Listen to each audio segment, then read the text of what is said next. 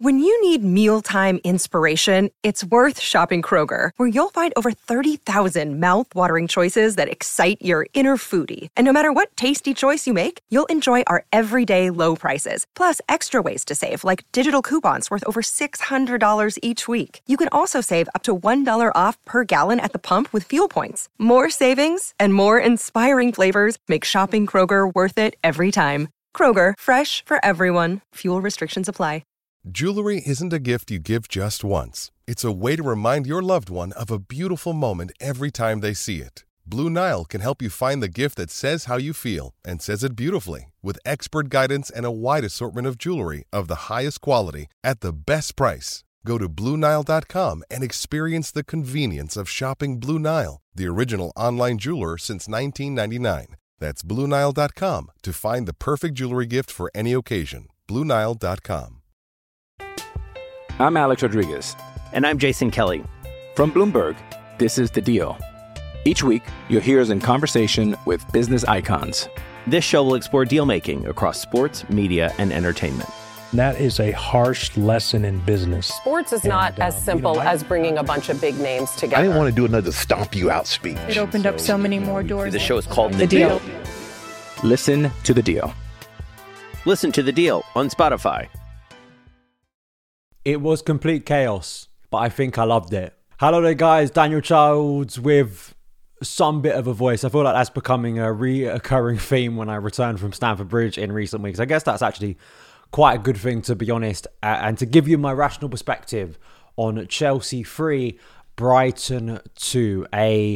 Another dramatic game involving Mauricio Pochettino's Chelsea.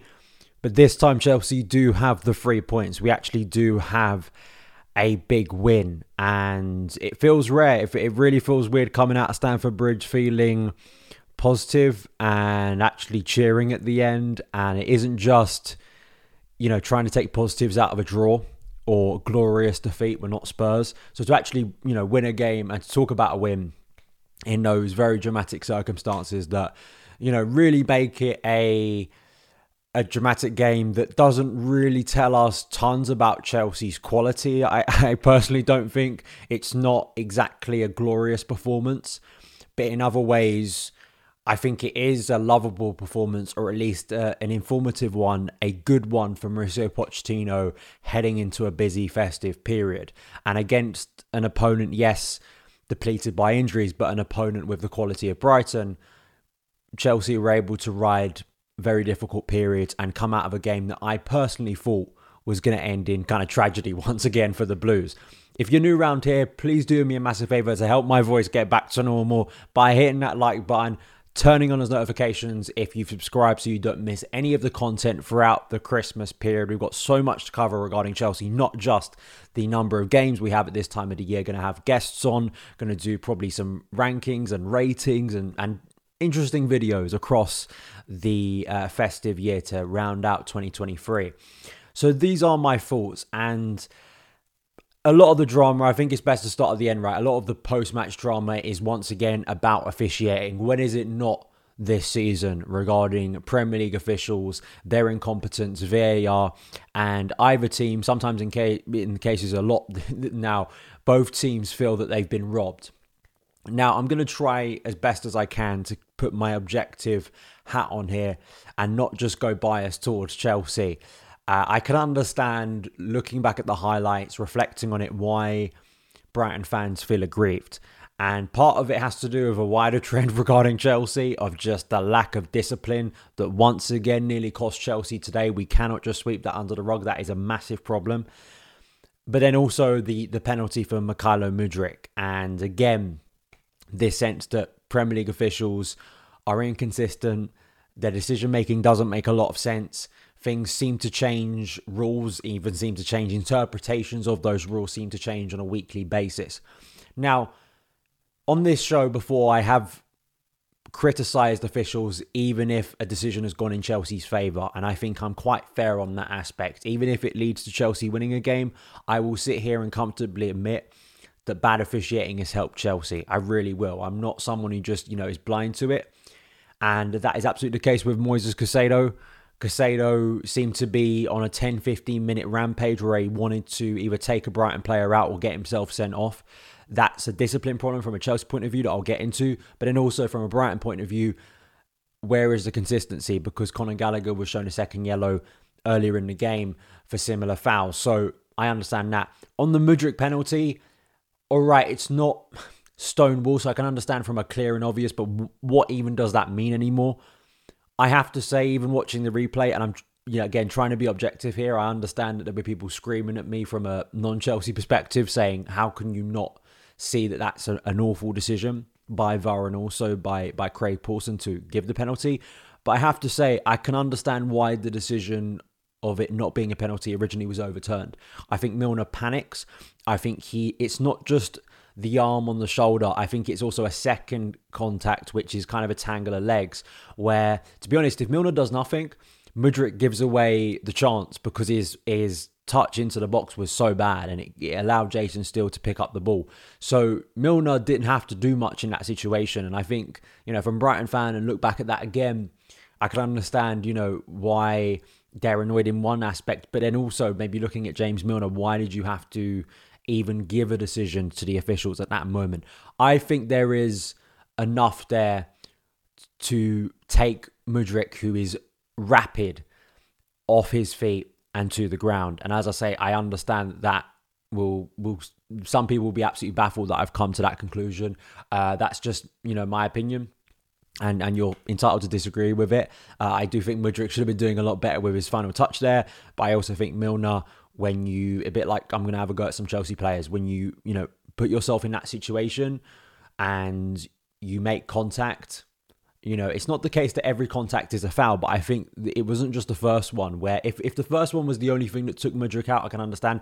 It's the fact that he goes in again. The tangle of legs, I think, is what gives Chelsea the penalty in the end. And obviously, it's a crucial moment. I'm Alex Rodriguez. And I'm Jason Kelly. From Bloomberg, this is The Deal. Each week, you'll hear us in conversation with business icons. This show will explore deal-making across sports, media, and entertainment. That is a harsh lesson in business. Sports is not as simple as bringing a bunch of big names together. I didn't want to do another stomp you out speech. It opened up so many more doors. The show is called The Deal. Listen to The Deal. Listen to The Deal on Spotify. Hey, it's Kaylee Cuoco for Priceline. Ready to go to your happy place for a happy price? Well, why didn't you say so? Just download the Priceline app right now and save up to 60% on hotels. So whether it's Cousin Kevin's Kazoo Concert in Kansas City, go Kevin, or Becky's Bachelorette Bash in Bermuda, you never have to miss a trip ever again. So download the Priceline app today. Your savings are waiting. Go to your happy place for a happy price. Go to your happy price, Priceline. But the game is absolutely mental. I mean, it's crazy to me looking back that Chelsea were actually 2-0 up in this game at one point. And, even when Chelsea went 2 goals up early on, and I thought we had a really, really good start to the game. I don't buy De Zerbi. Maybe he's annoyed at this point. Brighton did not better Chelsea for nearly 100, over 100 minutes of this game. They just simply did not. In the first period of the game, Chelsea, I'd say for the first half of the first half, Chelsea were significantly better than Brighton. I thought the way we pressed them, I thought the way it was kind of effectively a 4-1-4-1. You had Caicedo sitting in front of the defence. You then had Enzo, Gallagher, Raheem Sterling and McCallum, Mudryk, and then Nicholas Jackson really pressing Brighton up, but then also being able to counter and not kind of fall for the Brighton trick of kind of baiting the press and play around that press at times and then be able to counter on them. And once again, those kind of wide players really being instrumental for Chelsea's ability to build up and get round defences. And also scoring from set pieces. I mean, that's something that is a bit of a rarity. And I thought Benoit Badiashile, who was wonderful today, obviously had a hand in creating the first. Enzo Fernandez, massive moment for him to score. And then Levi obviously proving a real threat against the club he was on loan with last season. And it's just nice to see that for all the tactical kind of complexities we speak about in the game, it is quite nice that Chelsea are utilising corners and set pieces in that way. I mean, we've been woeful at defending them in recent weeks, and we conceded another from a corner today. But in the case of actually utilising them to the best of their ability to use the strength and aerial height or just threat we have, massive. 2 goals up, feeling good, an 8 and a 26 scoring at Stamford Bridge. I tweeted this. It feels a little bit of a rarity. It hasn't happened for a very long time. But I have to say, I turned to my brother who I go to games with at Stamford Bridge, and I said, how are Chelsea going to mess this up? And they tried to prove me right. And, you know, that in itself is a real concern to me. The drop-off between that first period and the second half of the first half that then led to a situation that seemed like it was doomed for Chelsea is unacceptable. It really is. And, yeah, I think it's a psychological thing where Chelsea players seem to not only retreat and stop doing the good things that they were doing, it's the lapses in concentration and self-inflicted wounds that this team has that are unbearable to experience as a supporter. But then you have to question, what are the messages that are being given to Pochettino that mean they have these lapses in concentration? I don't just want to put it down to inexperience. It also is something leadership-wise, and the discipline, once again, was atrocious from Chelsea players. Conor Gallagher getting himself sent off in that situation. I've watched it back again. I think it is a second yellow card. What are you doing? I could have a go at Raheem Sterling for his lack of tracking back, really hurting Chelsea, and eventually Pochettino had to address it in the second half. But in the case of Gallagher, like I said with Reece James, it's the same thing again. Your team is in a difficult moment. They're still 2-1 up in this situation. What we don't need is to go down to 10 men and the momentum to completely shift, and for you to, as the captain on the day, to put your team under even more stress. Again, it's reflective of, some people have put it down to selfishness within the group. You could put it down to naivety, with some players being young and given that experience and then not having enough know-how in these situations to deal with game state and to know that you don't go flying in at that moment. Is it desperation? I think that was something that me and that Chelsea pod discussed last week after Newcastle. Is it some players feeling an over-eagerness to impress? They're going out there, but the line between chaos and control is just too far in the chaos for Chelsea. We live in chaos as a club, but you've got to have that controlled chaos. And unfortunately, again, the discipline of Chelsea was called into question today. And it wasn't just Conor Gallagher. It was then Moises Caicedo in the second half, who probably should have seen a second yellow. And there was a period where I thought Enzo Fernandez may have gotten himself into some trouble as well. So the discipline is a real issue, because the obvious, you're going to have players missing games consistently with already the injury problems we have. But it completely derails moments where you're on top of the game. At 2-0 up, when you have Brighton, a depleted Brighton, who may be in that situation, I think 9 times out of 10, if a better team in that situation is able to calm things down, Chelsea maybe go and stroll to a comfortable 2 or 3-0 win, and you then get to half-time 2-0. Yes, the goal before the break is a brilliant finish on its own, but that moment comes from Chelsea just standing off way too much and allowing Brighton far too much space to build and get into a dangerous position. It's a great finish, but at the same time, all of these things culminate in Chelsea imploding in moments within the game. And I think we come away from this game, they responded to that adversity really well. As I'll say again, I think this team has a lot more in the tank and it seems a lot more stern to face those adversities. That wasn't the case against Newcastle, obviously, but today it was. But it's something that needs to be rectified if we're going to succeed at all as a team, because you just cannot have these massive wild swings, because then games go out of your control completely, and you would end up losing players and losing control of the game. And when you're up against a team with the quality of Brighton that they then were able to bring on later in the game, you know, Chelsea are asking for problems. So I can't just sweep that under the rug. It's not a good sign. It's not something to be proud of. It looks silly. It looks petulant. As I said with Reece James, with Conor Gallagher, I expect a lot more from Conor Gallagher in that moment of maturity, and he just didn't provide it. And he's cost himself now, because he'll be out for the Man United game. And, you know, whether he gets back into the team for the Everton game, I think it is next week. I mean, that's for Pochettino to decide. But I also think it's on Pochettino to make sure that players aren't just making as many rash decisions as they are. I don't just want to completely make it seem like Pochettino has no responsibility in this, because it feels like he maybe is sending that team out too fired up, if that's the conclusion we come to. So then the goal happens, and I think a lot of us kind of felt deflated at half-time. We've had our nice moment of the game. This is all going to go in the opposite direction. The second half begins with, of course, Brighton putting Chelsea under pressure, but not really creating much. And I thought the tactical switches that Pochettino made throughout that second half were really effective. Swapping out Raheem Sterling for Cole Palmer, I thought was a smart move. He seems a lot more energetic and alert tracking back. I think he helped in that aspect. You had Axel Disasi, Benoit Badiashile, Levi Colwell, Thiago Silva.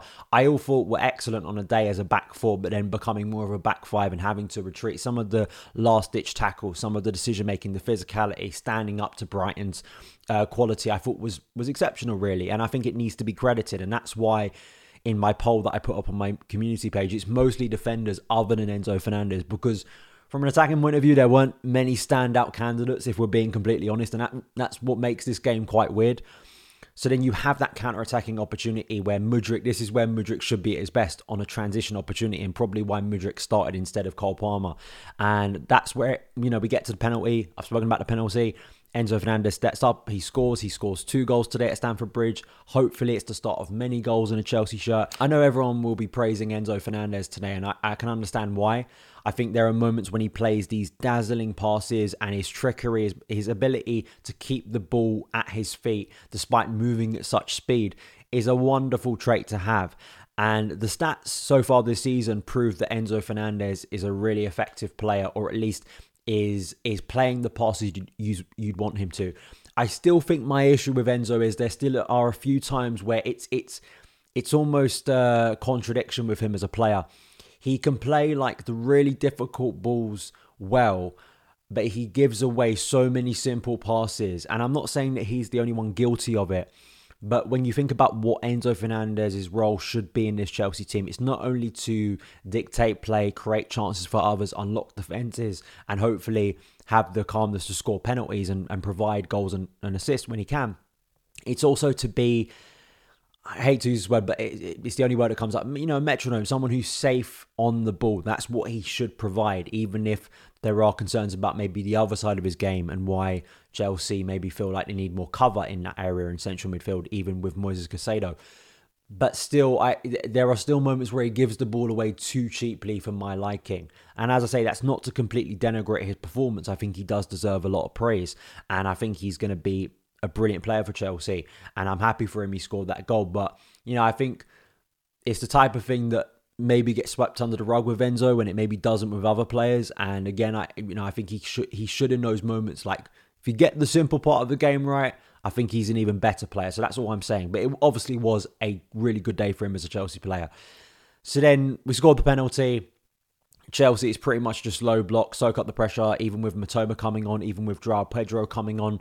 Really, we limited them to very few good opportunities when you think about it. The 2 goals, one of them comes from a header, from a corner. You have 10 minutes added on. That was really frustrating because I did feel if Chelsea could just get to halfway through that really long 10-minute added on, I thought Chelsea would win the game. And it sort of felt like when they scored, it was only going to lead one way. And then eventually we got right to the end where it seemed like the mess of Craig Paulson initially giving a penalty, it felt like to me, and then going to VAR and overturning it. All of the drama there. But then we left with a drop ball that didn't seem to make a lot of sense. It was absolute chaos. The game ends. Brighton feel aggrieved. Chelsea are relieved. It's a big 3 points, and it really is. Chelsea have beaten Brighton twice so far this season. Something that maybe is something to celebrate because, Brighton are a very good team. Objectively, I think they are. It's not to say that they're our biggest rivals. This was a conversation we had with Ryan Edsett pre-game. I don't think they are as big of a rivals, but there is a narrative around these two clubs that are obvious that does kind of heat things up. And because of the nature of the game, the weather, the moments within the game, and the sense that Chelsea haven't been able to win ugly, that's kind of the biggest thing I can take away from this game. I've watched Man United, who I think are a dreadful football team, who we ironically play next, win games where they've been pretty atrocious. Chelsea need to find that part of them. It's all right us sitting here for weeks and weeks and talk about good moments, but we actually haven't got over the line. Today we got over the line, but I don't think Chelsea were that good. We still actually created better quality opportunities than Brighton did on the day, which kind of speaks to that defensive performance that really should be highlighted. Thiago Silva made an astonishing tackle against Matoma right at the end, and given the discourse around Thiago Silva last week, I think he absolutely deserves credit. We speak on this channel a lot. Praise players when they deserve to be praised, criticise players when they deserve to be criticised. Thiago Silva deserves to be praised today.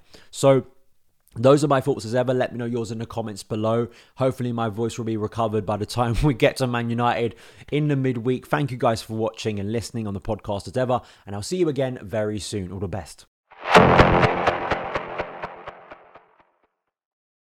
Sports Social Podcast Network.